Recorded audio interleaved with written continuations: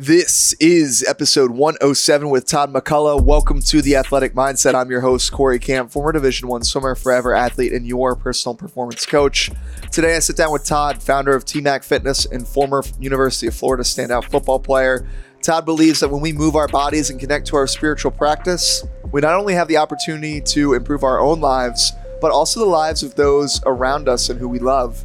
We tried that out firsthand. I met up with Todd to run some beach sprints, swim, and meditate on the beach before we dove into this impactful conversation.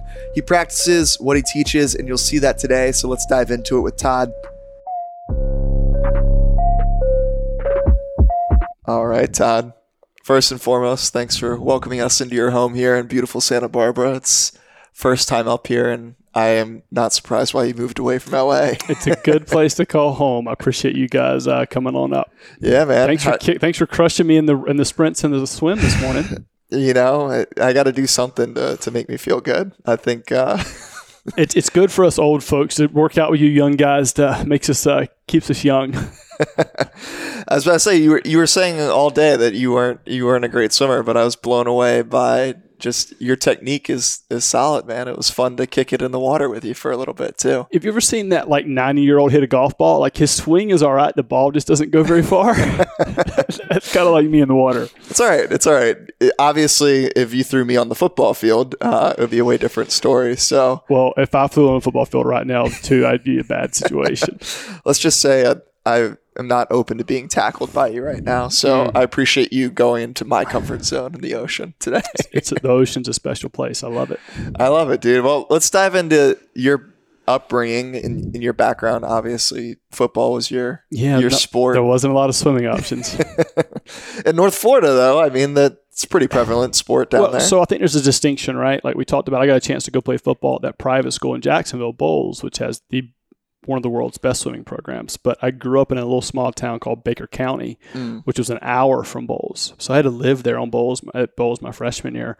And it's a small rural town, growing up in the 80s and 90s, you kind of had three options. It was baseball, football, basketball. I chose football. Like that was really the only sports you had, and you either got good at those or really good at hunting and fishing. And my dad and brother got into the hunting and fishing, and I did more of the football. So that was really all you knew. I was talking to someone the other day, and I was like, if I raise kids out here in California, I was like, I don't even know if my kids would play football. They're like, what do you mean? I was like, there's so many more options. I was like, you could play volleyball, you could swim, you could play tennis. Like we grew up, like football was just your way out. Did you view it as this upward mobility? I loved it, man. I mean, I loved playing football. I grew up in, like I said, a small little rural environment. I was like the one of two white kids living in the all black neighborhood. And, that was what we played. And out of bounds was the concrete. And I got baptized on that over and over. And eventually I got beat up on enough that I was eventually the bigger guy as I grew up and was able to kind of be on the other side of that. Yeah. What drew you towards linebacker and defensive side of the ball? I think there's a certain innate look, I say this humbly, when I say warrior gene, right? If you put me in a ring with a UFC fighter, I'd get my ass worked, right? But there's still that gene in football players, specifically linebackers and defensive guys. Look, you have guys running 40 yards, full speed, elite athletes, and smashing into one another. Most people don't like that idea. Mm-hmm. I'm one of those people. That doesn't sound appealing to me. I kind of enjoyed it. And that was just something I think that as a young man, there's a certain part of our culture that I'm actually kind of worried about today is that you need that physical outlet. I don't think that if I had a kid today, I may put him in jiu-jitsu or something, maybe not football. But there's a certain part of, especially men, that need some aggression outlet. That's boxing, football, hockey, whatever that is. And I had that, on the outside demeanor, I'm a pretty calm, nice guy, but there's that fire inside. It's just the McCullough gene. My father's that way, my brother's that way. All the people on the McCullough side are that way. And you need to bust heads sometimes. And I think one of the, a lot of your work is that transition. And one of the struggles I've seen for myself and a lot of my teammates in football, we talked about, actually, I got guys doing life in prison right now that I played football with that were overall pretty good dudes. But you don't know where to take those emotions pass the playing field, like running into someone full speed and putting your face on someone and being violent, like really violent, works really well on the football field. But then how are you supposed to turn that fucking off when you go home? When your wife or your girlfriend's yelling at you or someone's beeping the horn at you, flipping you off at the red light, how do you turn that off? Because turning that on helps you on the football field. And I think that a lot of the work that I've done over the years through yoga and through meditation has been an outlet to kind of be able to harness that type of energy and rage, so to speak, at times, and being able to be the observer in a situation and come back into the body. And it's been life-changing for me. And I hope that this type of work can start to reach younger athletes out there. Yeah, I love that idea of turning it on and turning it off too. Like, I think especially for the higher level athlete in these hyper aggressive sports, right? I always think of this analogy of, remember in middle school when you would twist up those water bottles and like you'd get that pressure really, really tight and then you'd pop it off the top and it'd go skyrocketing across the cafeteria. I think that's a lot of our emotions, right? Like we need a steady release of that emotion. And in this case, like this aggression and just this ability to honor all parts of ourselves. And I think as a society, there's this stigma around like, obviously you can't be violent walking down the street. So we struggle to realize like, okay, well, what ways can I constructively release this emotion and express this part of who I am? Football is a beautiful thing because it offers that opportunity. What have you found in those years post Florida and understanding like, how can I release and honor this part of who I am? Because it is part of your identity and it should be released. But how have you found ways to do it? Because people listening might hear the yoga meditation. They're like, well, how the hell is that like a release? I got sure, like I said, there wasn't any swimming growing up, but damn sure wasn't any yoga and meditation where I grew up. If you'd have told me I'd have been teaching yoga and doing meditation 10 or 15 years ago, I'd have fucking laughed at you. People always laugh right now back home thinking of it. So I started to feel after Florida, because you grew up in this athletic environment where you're lifting weights, you're hitting people all the day, so you get most of that aggression out. And then again, what happens when you eventually hang up the cleats? And then what do you do with that aggression? And then myself and a lot of other guys I played, like I had 5 surgeries from football. And even in by the time I was in my mid to late 20s, I just woke up in pain, my back, my knees, my shoulder. And I would go to the gym at 5-something in the morning. And, before I go into the office at work at Merrill Lynch, we talked about, and I just knew I couldn't, my body just hurt. I was aching. I didn't know what I could do. And luckily I ended up moving to LA years later and stumbled into a yoga class. And that was the first time that I could sweat and not hurt. My body, my spine felt longer, my hips felt good, my shoulders felt good.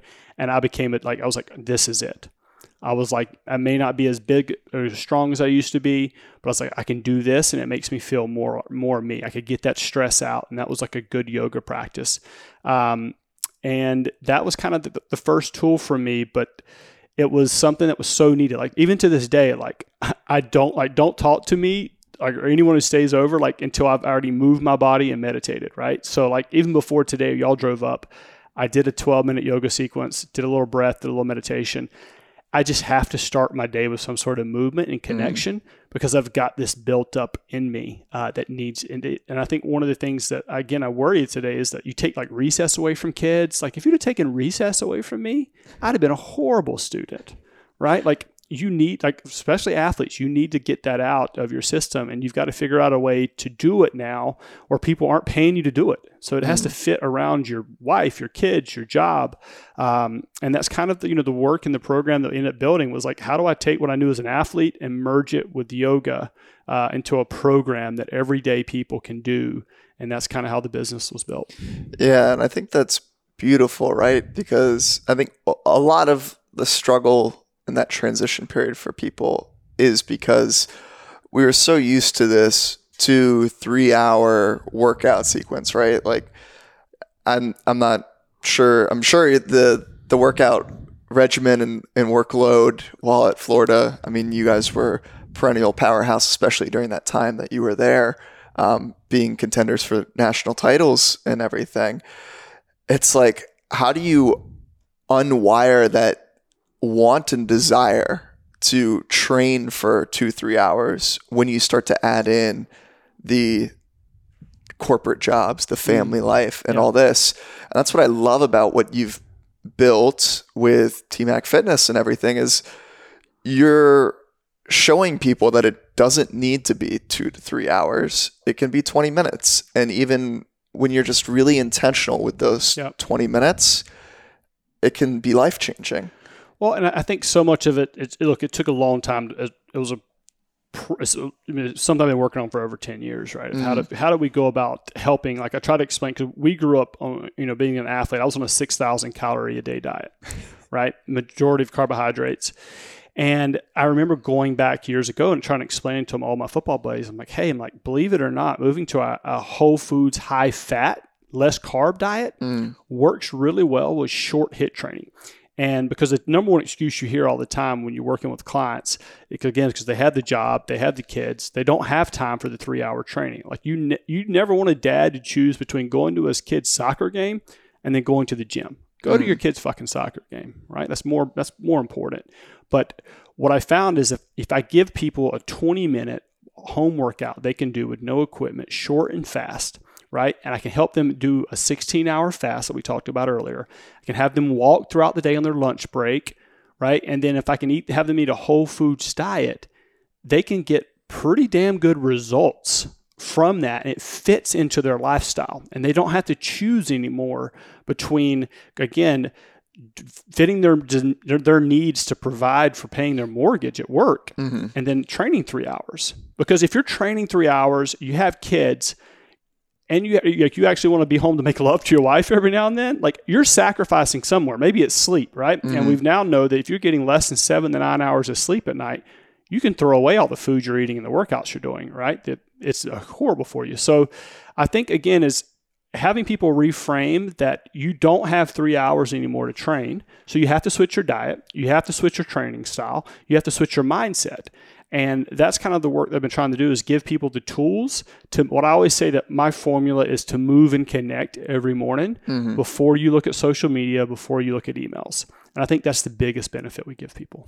Yeah, I love that approach. And what I'm really hearing there is, I think when you're in that formal sport environment, it's this either or mindset a lot of the times, right? Like you were always filtering things of like, well, I can either go to the bar on Saturday night or I could perform well on game day Saturday. And it's like, that's a no-brainer. You know what your quote unquote job was at the time.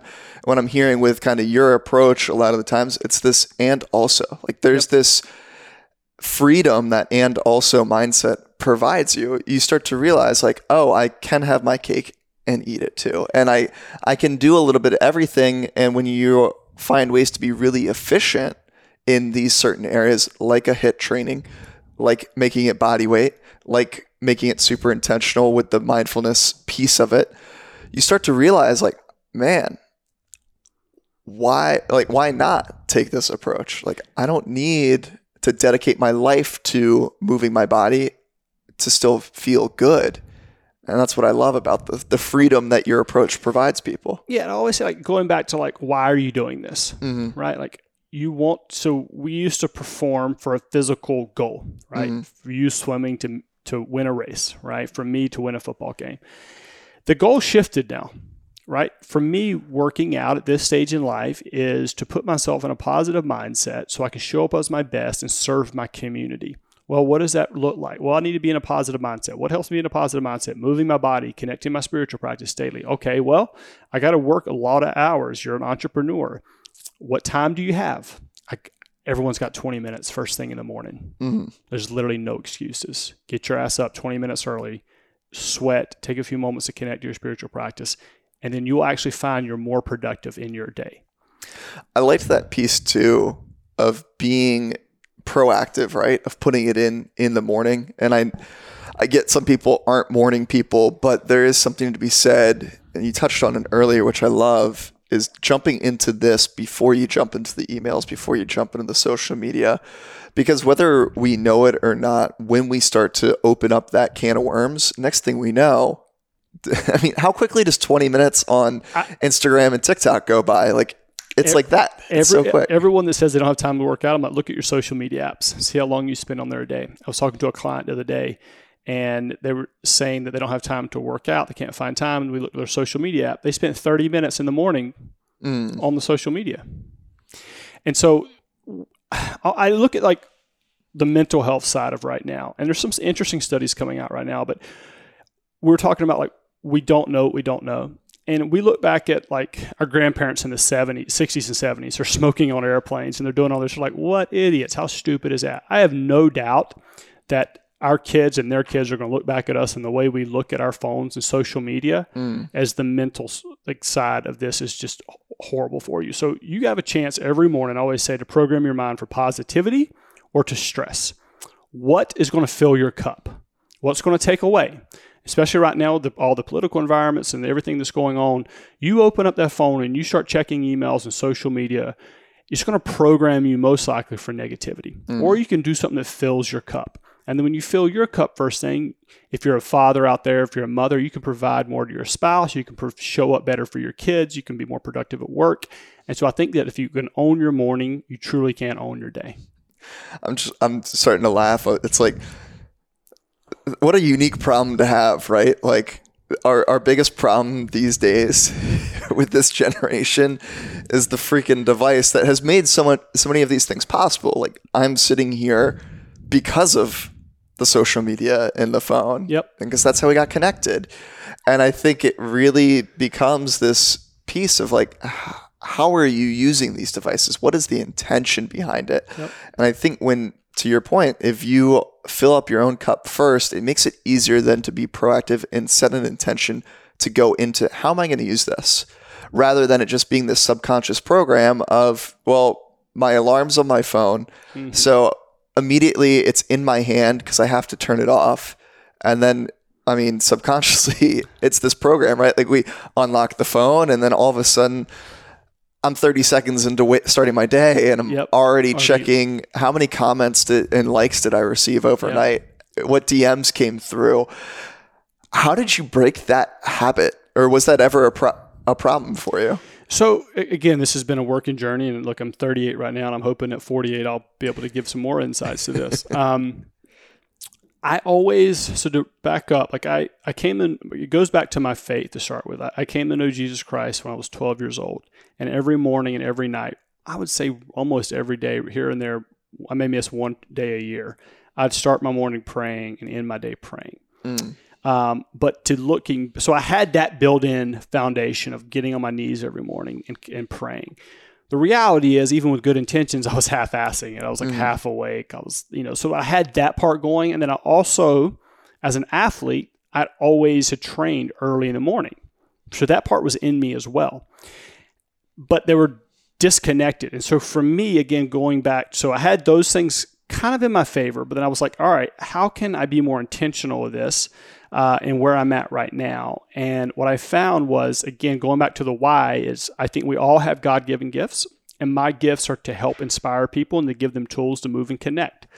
So how can I move and connect? And I found a way to move on my mat after studying yoga for a decade with these 20-minute workouts, and then connecting to my spiritual practice right there on the mat. So what we talked about, James Clear has a great book called Atomic Habits. He calls it habit stacking. So what I found is that I knew I could shock my body with movement real quick. I knew I wanted to connect to my spiritual practice. But if you try to do, at least what I found is, so TM meditation, typically 20 minutes. So if you're like, you got to do this meditation, it'll change your life. Well, you also need to work out. You also need to eat healthy. You also need to XYZ.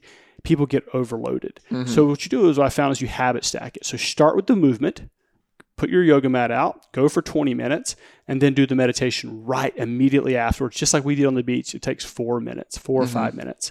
And so that you habit stack it. So start with one habit and then stack one right afterwards. And that way, I always say, like, the best workout you do, the best meditation you do is the one you consistently do. There's nothing special about our workouts. I mean, I think they're really good, but you can get great results going for a trail run. You can get great results going for a swim, whatever, going to the gym. but you have to be consistent. And you have to make sure that movement and mindfulness meet you where you are right now in life. And that's changed now when your primary job isn't to be a collegiate swimmer. Yeah. Yeah. I'm thinking of the meditation on the beach was like, hopefully you're not shivering the whole time like I was trying to sit good through mind that, control. right? That was cold. That's a phenomenal practice. And it got me thinking like, man, maybe I need to do a little bit more of this. I've been doing cold plunges, and that's been a great practice of just how can I laser focus my mind when I'm in this extreme environment? Because like, I think that translates so well to all these other areas of life. And I think that's the superpower that a lot of these high level elite athletes have, right? Is like you were able to hyper focus your mind to perform in freaking the toughest of environments, right? Like how many seats does Florida's stadium have? We usually have like 93,000. Just a small crowd. Yeah, and you go to UT, they have like 110. Yeah, I mean it was interesting. Like you'd always have guys that we call practice players, right? They look great in practice, and in that game, the headlights come on, deer and headlights. It takes a special amount of focus to do that. How did you learn to cultivate that focus in those environments? I was always prepared. Like I was never the biggest, the strongest, the fastest, but I watched a ton of film. I worked and stayed after, worked on my technique. And so that when it came game day, I don't know, I just always, no matter the person ahead of me was always a jersey number, right? So I was fortunate to play against, like I played Sam linebacker, like over the tight end. And I played against a lot of great, Hall of Fame tight ends like Jason Witten and these guys. Phenomenal players, but it was just I think Jason's number was 82 or something. Like they were just a jersey number. And I felt that I could impose my will on that other person. And so I never worried much. I never your freshman year, your first time running out in front of 90-something thousand people, like it's hard to control your heart rate a little bit. But I always say that, so if going back into this is like how that meditation came about. Remember the third part, we talked about visualizing success today. Mm-hmm. So sophomore year, we're playing South Carolina. And a guy named Lou Holtz was the coach at that time at South Carolina, a Hall of Fame coach. And we were watching film that week, and South Carolina liked this short yardage situation. They ran this one formation a lot out of. And, you're 19 years old, you're in the hotel the night before, you're chatting with your girlfriend, etc. You're watching film. And I can remember this play for whatever distinct reason in short yardage. And all of a sudden, it's the fourth quarter, a couple minutes left in the game. South Carolina's driving in our territory. If they get the first down, they likely win. If we stop them, we win. And all of a sudden, there's 90-something thousand people screaming in the stands, 4th and 1 or so, something like that. And I saw them come out in that formation. And everything went still. Everything went silent. I could see the blades of the grass. I could see the blood on the offensive lineman, the tight end's hands, how heavy they were. I could see the pupils of the eyes of the fullback. Everything slowed down. Still. And before the ball was snapped, I jumped the gap, hit the ball carrying the backfield. Crowd goes wild. We win the game. We go back into film the next day, and my linebacker coach was like, I have no idea how the hell you knew that was happening, but I totally took credit for it. Good job. How'd you know that was happening? And I was like, I saw it happen before it happened. And so that was my first proof that visualization worked, because I did it the night before in the hotel room. And so now I use that practice in my morning meditation to set up my day for business, to set up my day for life. I got chills of you describing that scenario. And that's like the dream scenario, right? Especially on the defensive side of the ball, like to be the guy that performs and make that play. What I love the tie into the visualization practice and what you led us through today is, I think it's not, to your point, it's not just seeing it, but feeling it too. Because when we can feel what that actually feels like, it becomes way more likely to be attracted and called into reality, right? So I love that added piece there. I think it's huge. When did that develop for you? The meditation, or just that connection of like, maybe it's not just seeing it, but it's also feeling it. Yeah. So I think that was my first step into the power of the mind when I was about 19, 20 years old in that moment. But I didn't really know what to do with it other than it really helped, right? Yeah. And imagine as an athlete now, if you could take a football team and imagine if you had, there's roughly 40-something guys on scholarship on defense, 40 on offense in college. What if every game, just one of those players made one of those plays? If you're an elite level program like Florida, you likely never lose a fucking game. Yeah. Because that play is made. It's usually one play here and there, and you never know what that play is. But if you had a room of 40-something guys going through that practice, and just one of them could step into that moment when his number was called, you may never lose a game. Yeah. But I think the same thing can be applied. Like, let's say you're in business and you have a sales meeting, you have sales goals you want to hit. What does it feel like to close that deal? Step into that moment before it happens. Yeah, and I think that's, look, like athletes are so used to that level of preparation in the sports setting, but we struggle to see how that translates to the sales call or whatever it is we're doing now, at least in my experience. Like I was like, well, I know how to swim really hard for the practice and prepare for meet, but you have to give an athlete structure for the most. You have to give people need a structure, a formula. I think that's why that 4-part meditation works. I could have told you just sit there and breathe, right? And maybe that would work for some people, but the majority of us need a structure. And so that's why those 4 parts that we do in that morning, that meditation, kind of guides people along and sets them up for that final stage of being present. And being consistent with that. The mind, I always say, is just like any other muscle. It's just like your glutes. You want to get your glutes strong, you have to consistently work them. Today, you may have just scratched the surface of it, your first you've meditated before, but for those listening, you just scratched the surface. And you keep doing that consistently every day. After a couple months, things start to open up. Yeah.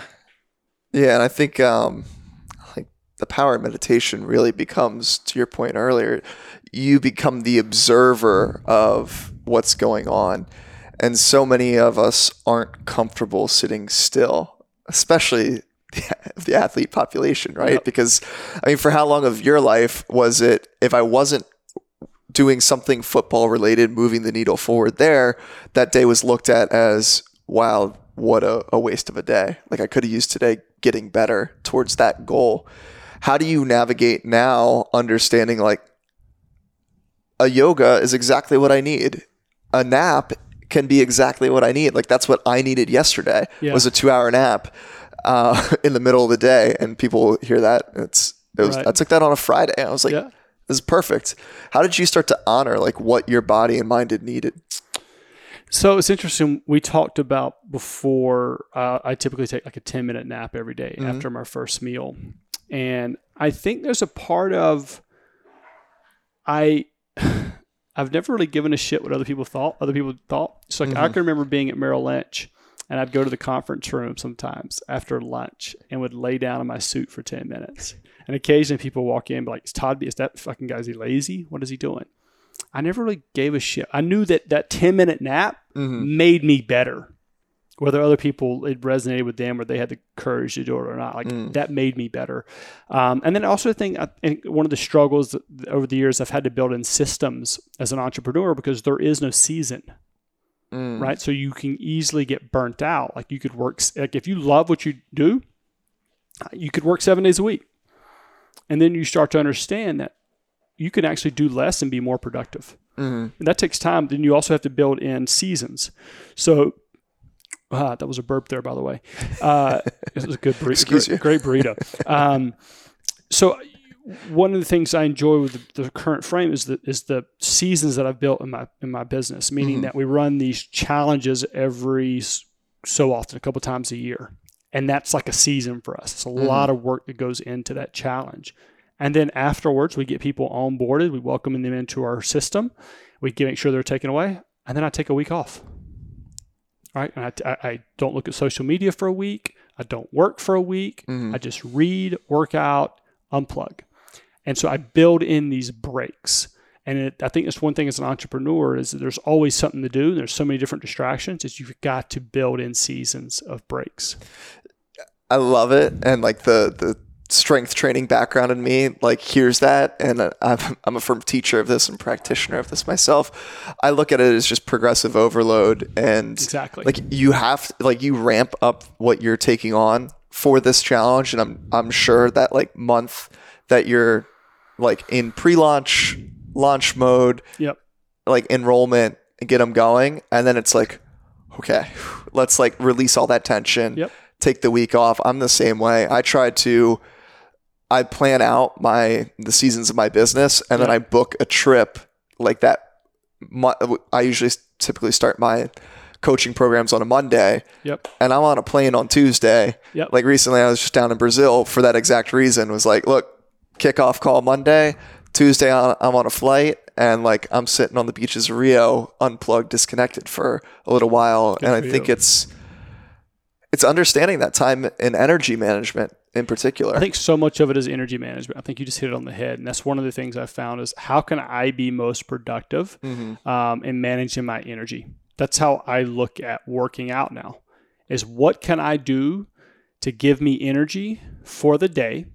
And what I found is that for me, and it seems to work from a lot of or thousands of our clients, is that something short and fast they can be consistent with, and then they can start their day.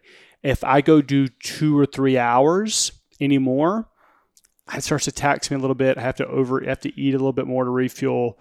I can't be consistent with that. It's fine on vacation, but I can't be consistent with that in everyday life. And so for me, working out just allows me the energy and the mindset to go and attack the day business-wise. And I think going back to the seasons, as you start to build your teams, it's one thing that I've learned the hard way is I burnt through a lot of really good people over the years just because I was a workaholic and I expected my team to be workaholics. Well, then they're working for you. They may like you. They may like your mission. You may be nice to them, but they have lives too. They have a kid, they have a husband, etc. And you can't expect them to work at your pace load when they work with you. And so learning also to manage your team and give them built-in breaks and incentives to take breaks. And then like I've found interesting the last couple of years is less is more. It's better to have your team do, for example, always working, always overload, doing a few scheduled launches, and then taking the time to review those launches, just like you would watch film, right? And then give them a break.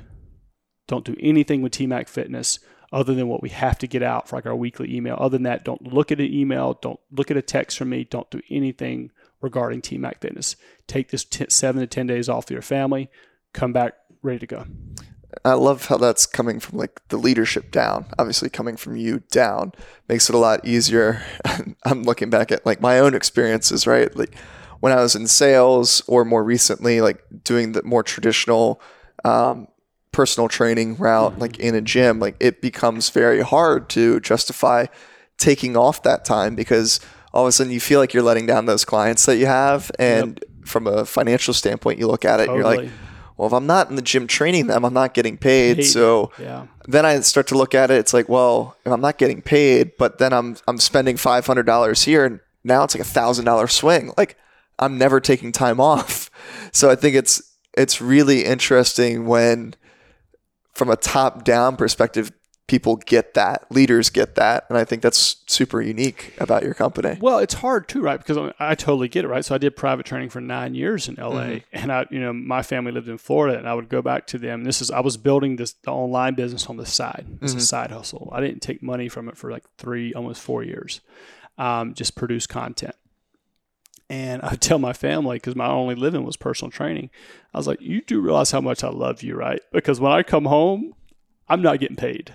Yeah. Right. But I think that, again, what my clients would appreciate was I was always once or twice a year doing some sort of continuing education. I would, and come to find out, it ended up helping me in this career. It's like, I'm either studying yoga, I'm studying a little bit of animal flow, I'm studying this type of training, I'm studying boxing. And then you can bring those back to your clients. And I had my clients for years. And I think one of the big things was I was able to, for this season, we'd box for this season, we do yoga. For this season, we would do athletic training. And so most trainers, I feel like, they have their 6 to 8 week block, and it's the same thing over and over. And then eventually everyone gets tired of it. But it costs so much to lose a client. You don't want that. You want to keep that retention as high as possible. Yeah. And to keep, one of the things that's going to help with that retention is to vary your skill sets. Well, you're not going to vary your skill sets if you're training 9 people a day every single day. You have to take time off to unplug, and you also have to take time on to continue to educate yourself. So what I found was, as opposed to training 9 clients a day, yes, I could make a ton of money, but if I trained 4 clients a day, then I could go take this bar class, which I had no desire to learn bar, but come to find out, there was a few poses in there that I could put to help my clients. And so those things ended up paying huge dividends over the years as I started programming things differently. Yeah, and I noticed on your bookshelf upstairs, you have Carol Dweck's mindset book, and that I think is the prime example of her growth mindset, right? Like it's always being open to growing and expanding. And I think that's why I wanted to sit down and have this discussion with you, is because I noticed immediately, like, you epitomize that and it shows up. I think that's amazing that you're consistently trying to grow and consistently looking to shake things up and make it exciting. It's not just for your own life, but for the people that have chose to work with you as well. It says a lot about you. I think it goes a lot too back to service. Like it really gets to, like we were talking briefly about this when we had brunch. I was like, this personal training business now is like kind of a sexy thing. People want to get into it. 10 years ago, I assure you that when I took all my suits to Goodwill and told my parents I was no longer going to be a financial advisor, that I was going to be a personal trainer, they thought I was crazy, right? But it comes to, like, I knew that if I worked at this skill set, that I could be pretty good at it. Actually, I thought I could be really good at it. And that my heart was in serving my clients. And so if your heart is in servicing your clients, I think it is up to you to, 1, show up in a good mindset every day, and 2, to continually be working on your craft, because you'll never arrive, but you can bring new things to them to help them have a better day. How did you get okay with walking away from finance? It was tough. That was I say dark. It's all relative, right? Yeah. But as you guys know, the finance world is typically a lavish lifestyle, right? So you go from the fancy, as we talked about earlier, the fancy meals, the nice scotch, to all of a sudden now I'm eating dinner. I could get Trader Joe's. At the time they sold the ahi tuna steaks for $2.19, I think, together, and then some brown rice. So I factored that if I bought brown rice in bulk, I could eat dinner for about $2.40 or so a day, and then I could eat leftovers, that extra filet, for lunch the next day. And that was a change. I couldn't really fly back home to go see people that I wanted to. I couldn't take the trips that my buddies that were still working, making a lot of money, were doing. I couldn't do those things. Trust me, that was there. But I'd never felt more alive. I hadn't felt alive like that since playing football. I don't want to say the permission, but where did you feel, like, did you have to, obviously you had to give yourself permission first to go out and feel that. Was there any discussion with your parents? Like you said, like, I'm going to go turn in the suits to Goodwill and pursue this. Like, what was that conversation like? I was always, my parents are good loving folks, but I was, I kind of learned early in life to kind of make my own choices, and I would learn from them. Sometimes good, sometimes bad. My family are good old Southern folks. They all live on one dirt road. None of them worked in finance or anything like that. They hunted deer and, worked at local teachers and stuff. And so they were just good folks. I think for me, when I look at behavioral change, like, what's going to really push someone out of their way of doing their everyday life? And it's the same thing now that I look at my business. Like, why is someone going to enter their credit card and buy my program? And it's what I asked you guys earlier, was what pain are they moving from and what are they running to? So for me, the pain of going into the office, and again, I had a lot of great colleagues at Merrill Lynch, showing up on a Saturday, being the only one there, the pain of that, I think I felt more than everyone else. They were fine doing 9 to 5 Monday through Friday or just living for the weekend. And as an athlete, for those of you listening, you know that's not how your fucking world works, right? Because Saturdays we were always in playing. Friday we were in a hotel. Sunday we were taking care of our bodies, rehab, film. I didn't mind working, but I knew that I couldn't continue to put in that type of effort for something that didn't light up my soul. And so I just leaned into that. I didn't really know. I'd never in a million years thought I'd be doing yoga. I can barely turn on the fucking internet, much less run an internet company. Yeah. So I just kind of leaned into what felt true to who I was, understanding that not everyone's going to understand that or you, and that's okay. Yeah. And we touched on it earlier, right? Like, I think coming from the athletic population, there's this understanding of like, I know you know how to work hard. I know how to work hard, but it has to be the right structure and the right goal in mind to work hard towards. Otherwise, we can do it for periods of time, like no questions asked, because we have that blind trust in a coach, right? Forever, where you're like, all right, he's got a bigger plan. Like, I'm just going to put my head down and work.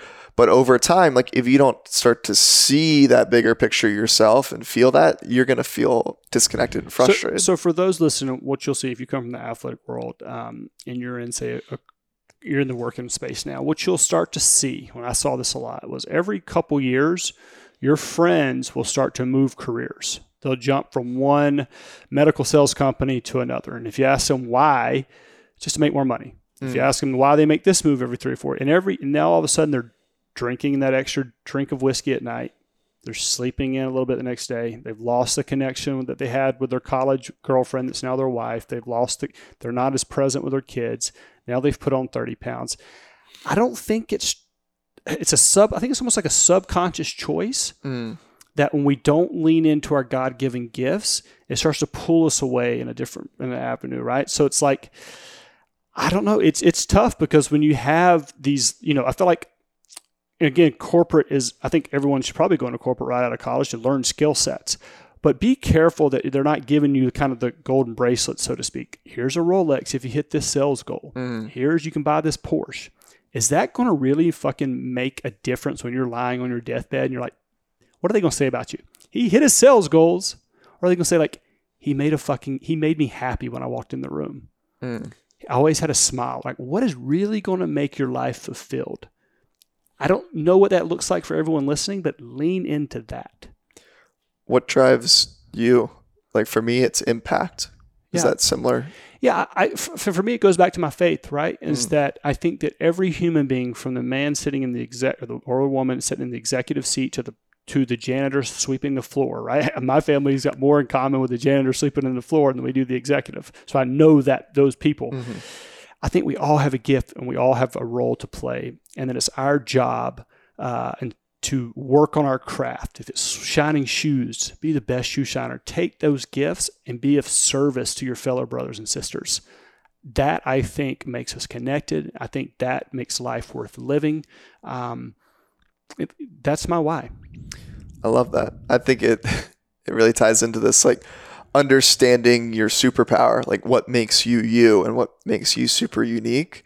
And if you can find that answer and find ways to let that shine through in your daily actions, like, you're golden. Like, that's the quote unquote secret to a fulfilled life, a happy lifestyle, is you have identified that superpower and you find ways to just let that shine in the right areas. And I think something you said earlier, right, is I always do try to put and as opposed to or, right? So there's often this idea that, oh, you're going to go teach yoga and be this food. How are you going to pay your fucking mortgage? No, you can be a rock star yoga teacher and still make a good fucking living, but you have to really be good.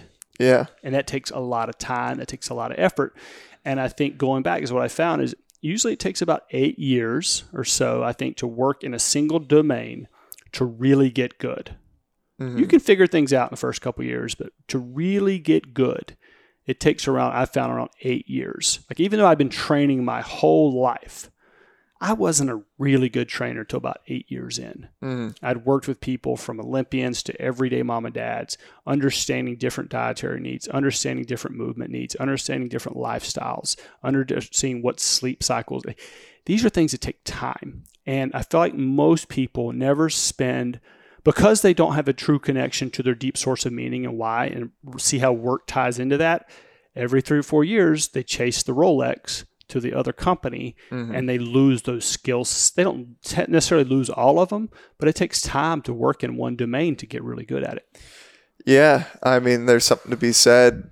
Like, I always tell people, especially early on in that transition out of sport, like, get okay with being a beginner again. Yep. Like, great. Some of us are going to be naturally good at stuff. Like, you might have not, quote unquote, naturally been good at football, but still there was a level of dedication and time and experience that needed to go into it before you were starting linebacker, like. I love swimming with you and Jorge. I love that. Like, you guys are both collegiate swimmers, and I was not a collegiate swimmer. Yeah.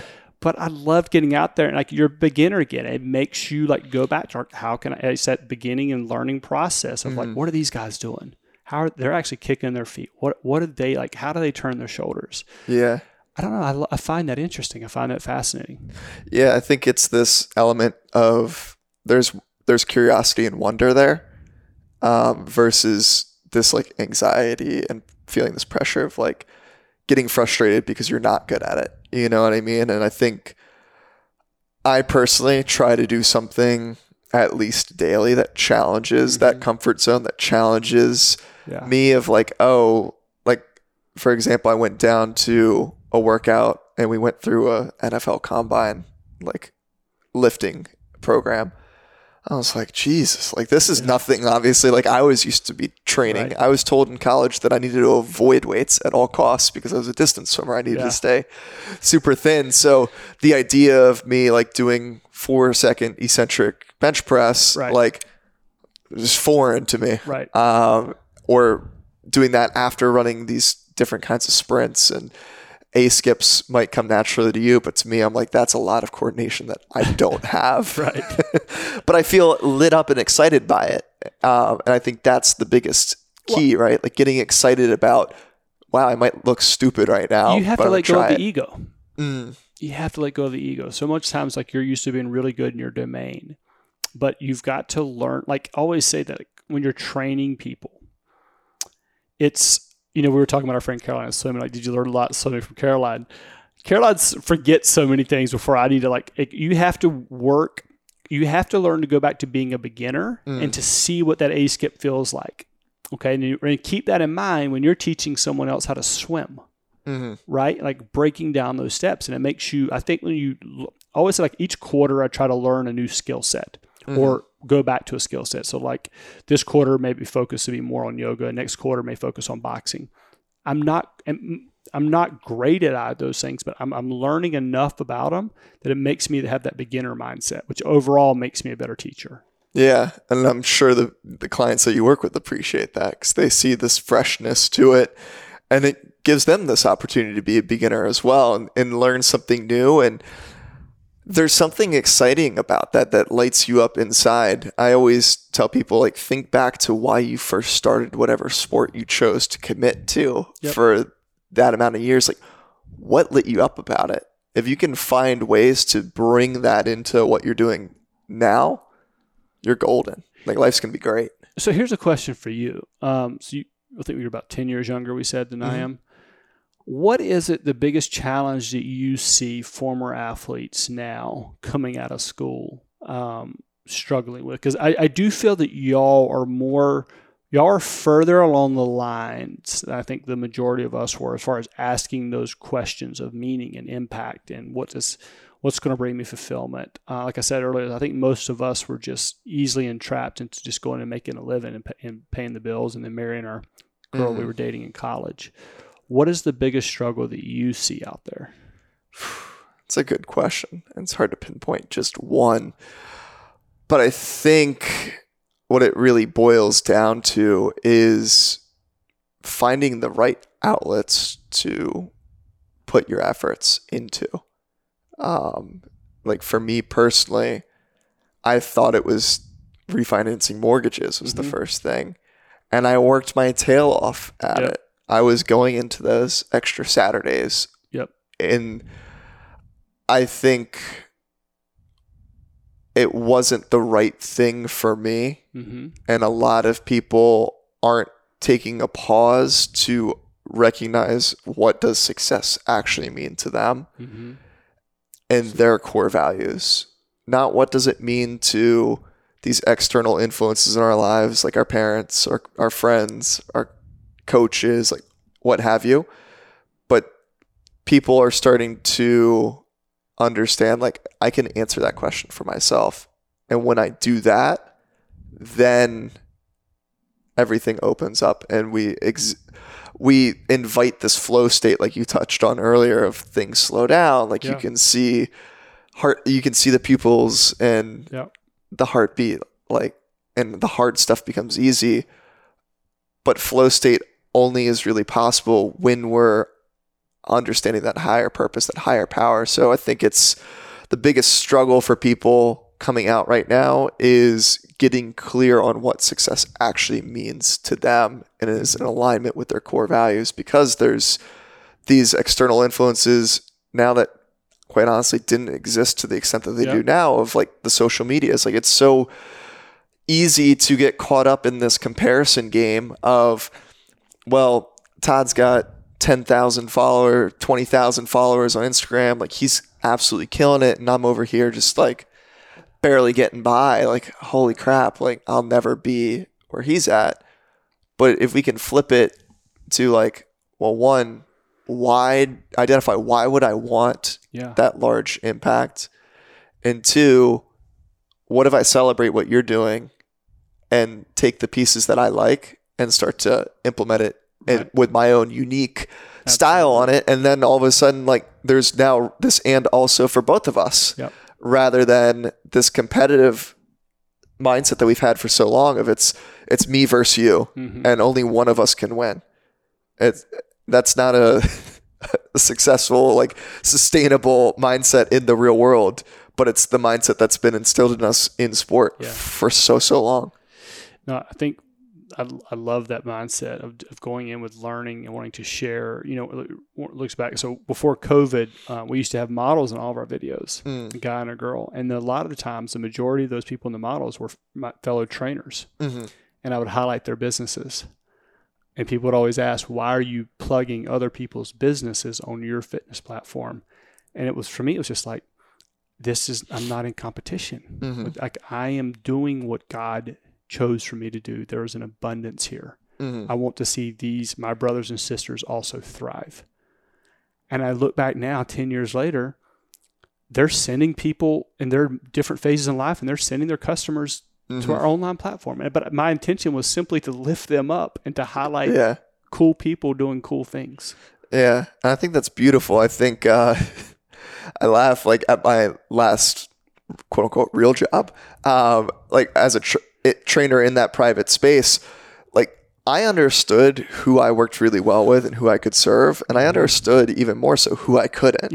And I would get potential new clients that would come to me that wouldn't fit like who I would actually help or didn't light me up with working with them. And I'd pass them off to other trainers. And it was so funny to see some other trainers' reaction would be like, what do you mean? Like, you're going to just give me, like, they wanted to work with you. Why would you give them to me? I was like, I understood where my energy would be if I took them on versus not having them. And it's that abundance approach. I think is huge. I think what we touched on earlier is that I look at my time and my day on energy output as opposed to time management. It's more like energy management. And you understood that those certain clients are going to more likely, even though they'll pay you good money, drain your energy. You're better off giving those to other people, let them, meet their needs. And then you lifting and trying to work and harness on that demographic that, you feel fulfilled serving. Yeah. It's like those clients that you're like, start to question, well, are they a client of mine? Like, am I helping them physically, or am I their freaking therapist? Because all they're coming to me is telling me like what went wrong. A personal trainer is part therapy. There's no doubt about that. It's a unique one. And I love that connection to energy management, because I think if we can start to switch our viewpoint to understanding how can we better manage our energy, the time management aspect becomes a way easier solution, right? Because we have this abundance of energy and we can get more done in a 30-minute window when we're super intentional and focused versus 4 hours of like, well, like maybe I'll do this. Yeah. How do you laser focus and lock in for your windows, or what's your structure look like there? Well, I think too is dedicated, being intentional with your breaks. So, for example, we talked about my basic structure every day is not going to change. It's 365 days a year. Doesn't matter if I'm on vacation or you guys are coming up here or whatever. I'm going to move and connect my body first thing, before social media, before emails. That fills my cup. I'm in a good headspace, good mind space. I'm connected to my spiritual practice. Any input that comes at that point, whether it's work stress, whatever stress, family, relationships, I can filter in a positive mindset. That's my base. That fuels me. And then throughout one of the things I've done over the years is the end of each day, I take 10, 15 minutes and I'll make a list. It used to be like 15 things. Then I went to 7. Now it's down to 5. I'm trying to get down to 4. What are the 4 most important things to get done the next day? And I write those down. And one of those top 5 is always work out first thing. So I can go ahead and cross that out. As soon as I sit down at my desk, I've already crossed off 1. Momentum has now built. And then number 2 is the most critical thing that I have to get done that day. That is the one I tackle first because of my peak state of energy. And I've created that peak state of energy by moving and connecting to my spiritual practice. Right. And so that's what I tackle. And then the question then becomes is, how do you know what is that most critical thing? Well, that takes time, meaning going back to reflecting to your goals. How do you want to achieve your goals? And that means you have to take some time to look and set and to plan. And so Sunday nights, I sit down for 45 minutes. What are the most actionable steps, the most important things we got to get done this week? Well, how does it determine what's the most important things to get done that week? Well, I set aside time each quarter to set aside quarterly goals. Well, then what's the most important things to get done that quarter? Well, I set aside twice a year. And then so you have to back it up and be intentional with setting your goals. And then when you do that, don't get me wrong, every entrepreneur struggles with doing too many ideas, too many things. It's always a struggle. But getting to that one thing that's going to move the needle in your business and being intentional with tackling that first thing. I love that. Who says preparation from the football days doesn't translate to I got a business degree world. from the University of Florida. No knock on Florida. I don't use shit of that. I learned everything I do now from my football days. I love that. And I love the intention behind each piece of that. And I feel like we can riff on this for hours and hours, but I want to be respectful of your time. Another conversation, another day. This will definitely be a part 2 at some point, but I want to ask you the fast 5 questions. Okay. Just a little rapid fire here to keep you on your toes. No prep here. Wrap things up. So they're 1 sentence or 1 word answers. The first question is, what's your go-to podcast? What are you jamming out to these days? Go-to podcast. I'm trying to teach myself ads. So Emily Hirsch, I think Hirsch Marketing is the podcast I'm going to for that specific reason. This quarter, my goal is to focus on trying to teach myself ads. So I'm going to hers. Growth mindset at work, baby. I love it. Number 2, what's favorite book that you've read in the past year? I saw you have an eclectic collection up there. I'm usually balancing like a business one and then a personal one. The business one right now I'm reading is really good. Entrepreneurship 2.0. It's like a revisit to his former work and they wrote years ago. And I feel like it's one of those timeless classics that they've kind of revised. That's a really, that's a solid one, Entrepreneurship 2.0. I love it. What's a quote you live by? Do you see this one right here? It's a long one. It's a long one. I'm going to read it for you. So it's a Roosevelt quote. A friend made it for me. So it's not the critic who counts, not the man who points out how the strong man stumbles or where the doer of deeds could have done them better. The credit belongs to the man who is actually in the arena, whose face is marred by dust and sweat and blood, who strives valiantly for who errs, who comes up short again and again, and because there is no effort without error and shortcoming, but who does strive to do the deeds, who knows great enthusiasms, who knows great devotions, who spends himself in a worthy cause, and who at the best knows in the end the triumph of high achievement, and who at the worst, if he fails, at least fails while daring greatly. So this his place shall never be with those cold and timid souls who never know victory nor defeat. I'm glad you got that as a print and not as a tattoo like on your rib cage, because that would be a long one. I memorized all of that. Okay. I do have the one tat that says "My brother's keeper." I can remember that one. There you go. That's all you need. Number 4 is, what's one thing you can't live without? Movement. Beautiful. Spoken like a true athlete at heart there. Number 5 is, what's your one-word focus at this point in time? One word focus. Team. Beautiful. Beautiful. You come from a team sport background. Us swimmers, not so much. We could care less about other people. You go farther together, brother. I love it. I love it. Where can those listening in obviously get more of Todd, more of TMAC Fitness? Yeah, depending on when you're listening to this, we got. I'd love for you to join us for one of our 20-day challenges. This is kind of a deep dive into mind, body, spirit, where we take you through 20 days of movement, nutrition, and mindfulness. I think it's literally helped transform thousands of people's lives. If that's going on when you listen to this, love for you to join us for that. If not, there's always 10 free days of home workouts you can try. You don't have to enter a credit card.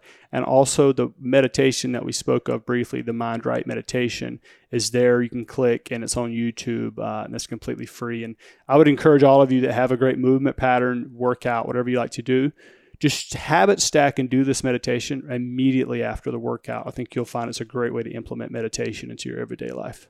Yeah, it's all about that habit stacking. Todd, I want to just take a second to acknowledge you, man. One, for the hospitality. I appreciate you, and just the way that you show up and the way that you serve in this world is second to none. So thank you for being you.